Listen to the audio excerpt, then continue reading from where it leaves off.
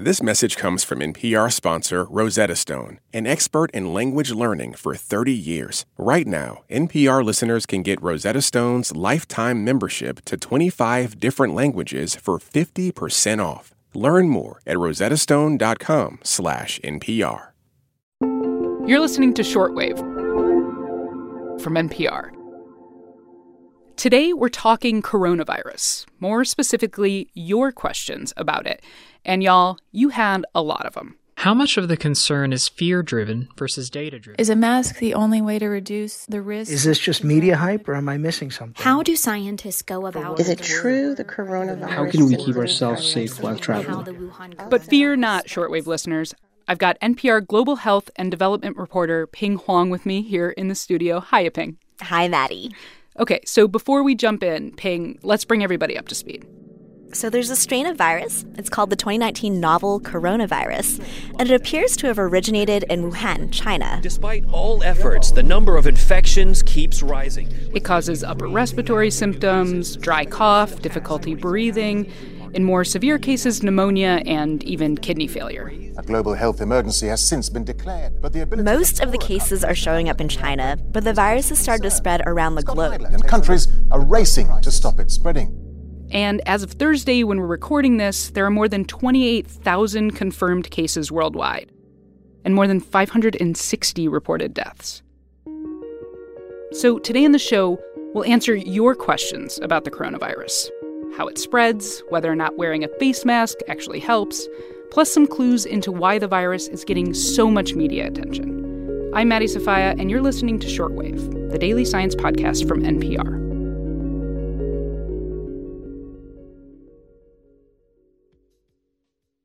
This message comes from Apple Card. You earn up to 3% daily cash on every purchase. That's 3% on products at Apple, 2% on all other Apple Card with Apple Pay purchases, and 1% on anything you buy with your titanium Apple Card or virtual card number. Visit apple.co/card calculator to see how much you can earn. Apple Card issued by Goldman Sachs Bank USA, Salt Lake City branch. Subject to credit approval. Terms apply. Support for NPR and the following message come from IXL Learning. IXL Learning uses advanced algorithms to give the right help to each kid no matter the age or personality. Get an exclusive 20% off IXL membership when you sign up today at IXL.com/NPR. This message comes from NPR sponsor Capella University. With Capella's FlexPath learning format, you can earn your degree online at your own pace and get support from people who care about your success. Imagine your future differently at capella.edu. Okay, so our first question comes from Amanda Irvine in Chicago. My question is, how does the coronavirus spread? And can I catch it from simply being in the same public space as someone, for example, an airport? We got a lot of questions about how the coronavirus spreads. So talk to me, Ping. I talked to Dr. Lynn Chen. She heads up the Travel Medicine Center at Mount Auburn Hospital in Cambridge, Massachusetts. And she says it mostly spreads person to person through droplets and snot. So, for example, if somebody is coughing or sneezing and it lands on your face or near you or lands on a surface where you then touch and then somehow bring the droplet close to your face, nose, and mouth, that's how it can spread. It seems to be less contagious than the flu or measles, which you can literally just breathe out and it hangs around in the air and then somebody else breathes it in. Yeah, so if you're outside or even inside at a place like the airport, you don't have to be awkward about it. You don't have to glare at people for sneezing, but just try and keep some space between you and someone who looks sick. She says the CDC puts that distance at about 6 feet away. And as always, good hand washing is really, really key. After touching anything, before touching the face, before touching food. You gotta wash those paws, Ping. Yeah, Maddie, it's a germ. And like most germs, you can kill it or you can wash it off with soap and water. But if you absolutely don't have access to a sink, then you can arm yourself with some alcohol wipes and some strong hand sanitizer.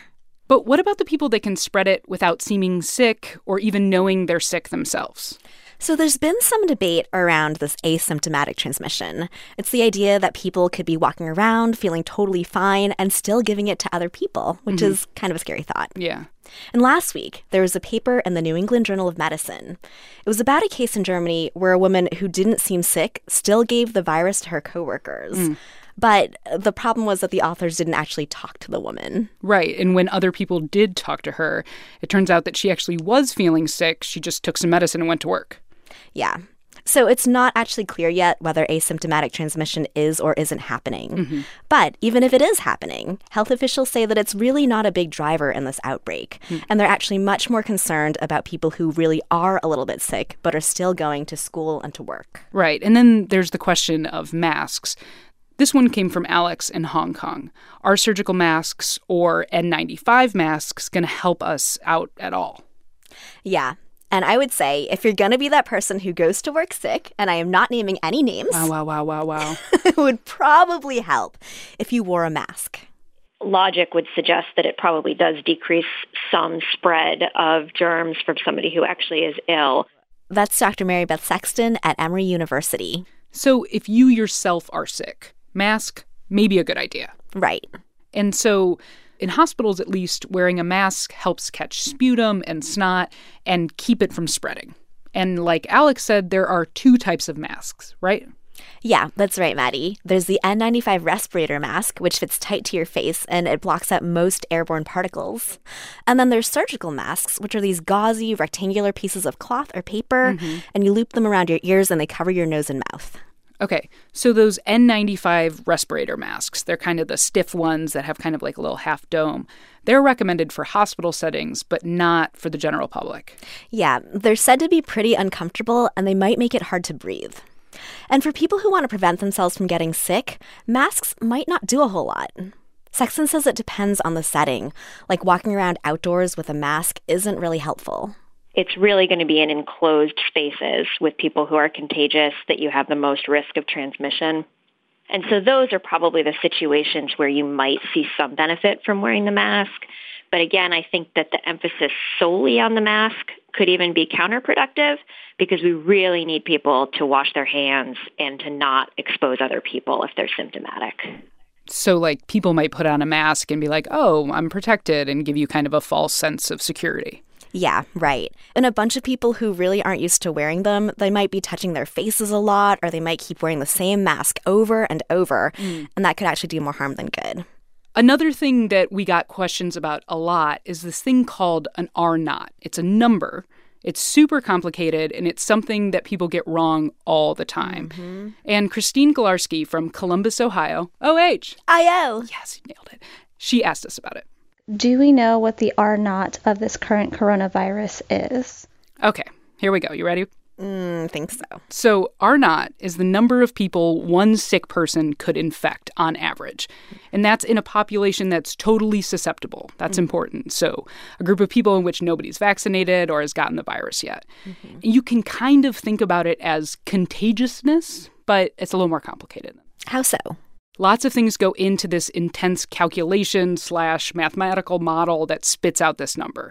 Stuff like how long a person's contagious, how likely am I to pass the virus to you if I'm sick and we've made what's called effective contact with each other. Right, and it's not actually necessarily a constant. Exactly, in multiple ways. As we learn more and more about the biology of the virus, the number will change. And it also changes based on the population you're talking about. So factors like the way people act, how many people come in contact with each other in that population. Think super congested city versus a rural population. Okay, Maddie, but back to Christine's original question. Okay. What is the actual number? Fine, Ping. Okay, it's actually a range. Here's Maria Van Kerkhove, a top World Health Organization official. Estimates of the reproduction number range from 1.4 to 4.9, so above 1, where we see human-to-human transmission. But again, these estimates may be refined as more data becomes available. Okay, so that actually sounds kind of bad. Like, one person getting 5 more people sick is a lot of people. Yeah, I hear you. But the first thing to keep in mind is that this number was calculated based on the population in China, right? So not the States. And again, we need to learn a lot more to feel super confident in that range or that number.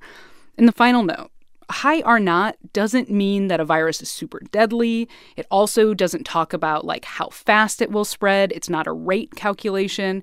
And no doubt this is a cause for concern, but I don't think it's really a cause for panic, at least not for us here in the U.S. Okay, so keep calm. Yes, a little bit.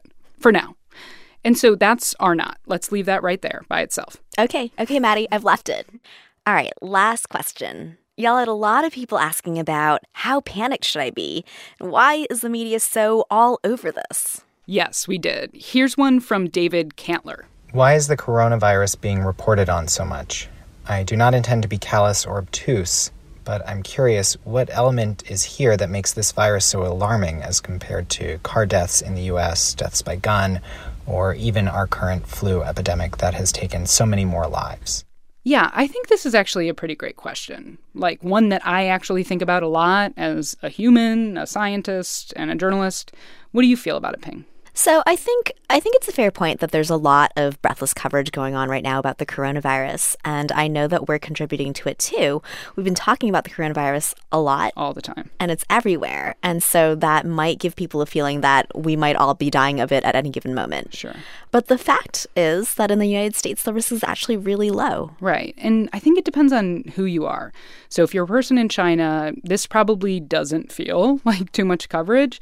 But in the U.S., it could seem overkill. Yeah, and something else I think we need to be aware of in the U.S. press is not to vilify the people who are the actual victims of the virus. You know, when we talk about the markets where the virus is thought to have come from and what people eat in China. Yeah, I mean, we've even talked about that stuff on the show, and I feel like we could do better. But in the defense of this abundant media coverage, here's the thing. We don't actually know that much about this virus, and that is scary. And so I think from a public health perspective, there's a good idea that we should take this extremely seriously, that we should have a strong position so that we can stamp it out, because there are legitimate fears about this getting a foothold and becoming, you know, like a new flu that's always around and that we have to deal with over and over again. And part of the way you contain a potentially global threat like this is to have a lot of coverage, to hear from experts, and to share information as much as you can. All right, Ping, thank you for coming by and answering these questions with us. We finally got you on Shortwave. Yes, finally. I need you to come back soon. I would love to. And Maddie, can I just say, it's an honor just to be Shortwave. One more quick note before we go. Shortwave is on the hunt for a summer intern. So all you science weirdos out there, get those applications ready. There's a link to the details in today's episode notes. Today's episode was produced by Britt Hansen and edited by Jeff Brumfield. The facts were checked by Emily Vaughn. I'm Maddie Sofia. Thanks for listening to Shortwave from NPR.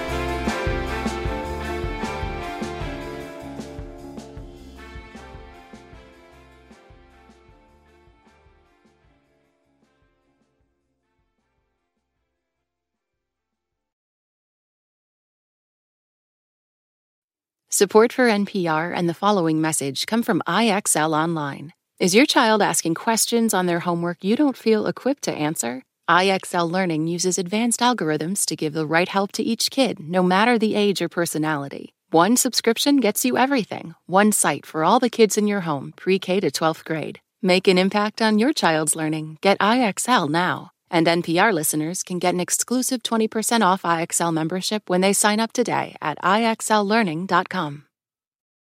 Hey there, everybody, it's Peter Sagal. On our show, Wait, Don't Tell Me, it's usually just jokes. But a man cannot live on dad jokes alone. Sometimes you need to express your trauma that haunts you and drives you, as I did on a bonus episode just for Wait Plus supporters. A deep dish pizza hurt me. That's right. For a chance to hear the raw, real, revealing truth, sign up for Wait, Don't Tell Me Plus at plus.npr.org in order to feel my pain.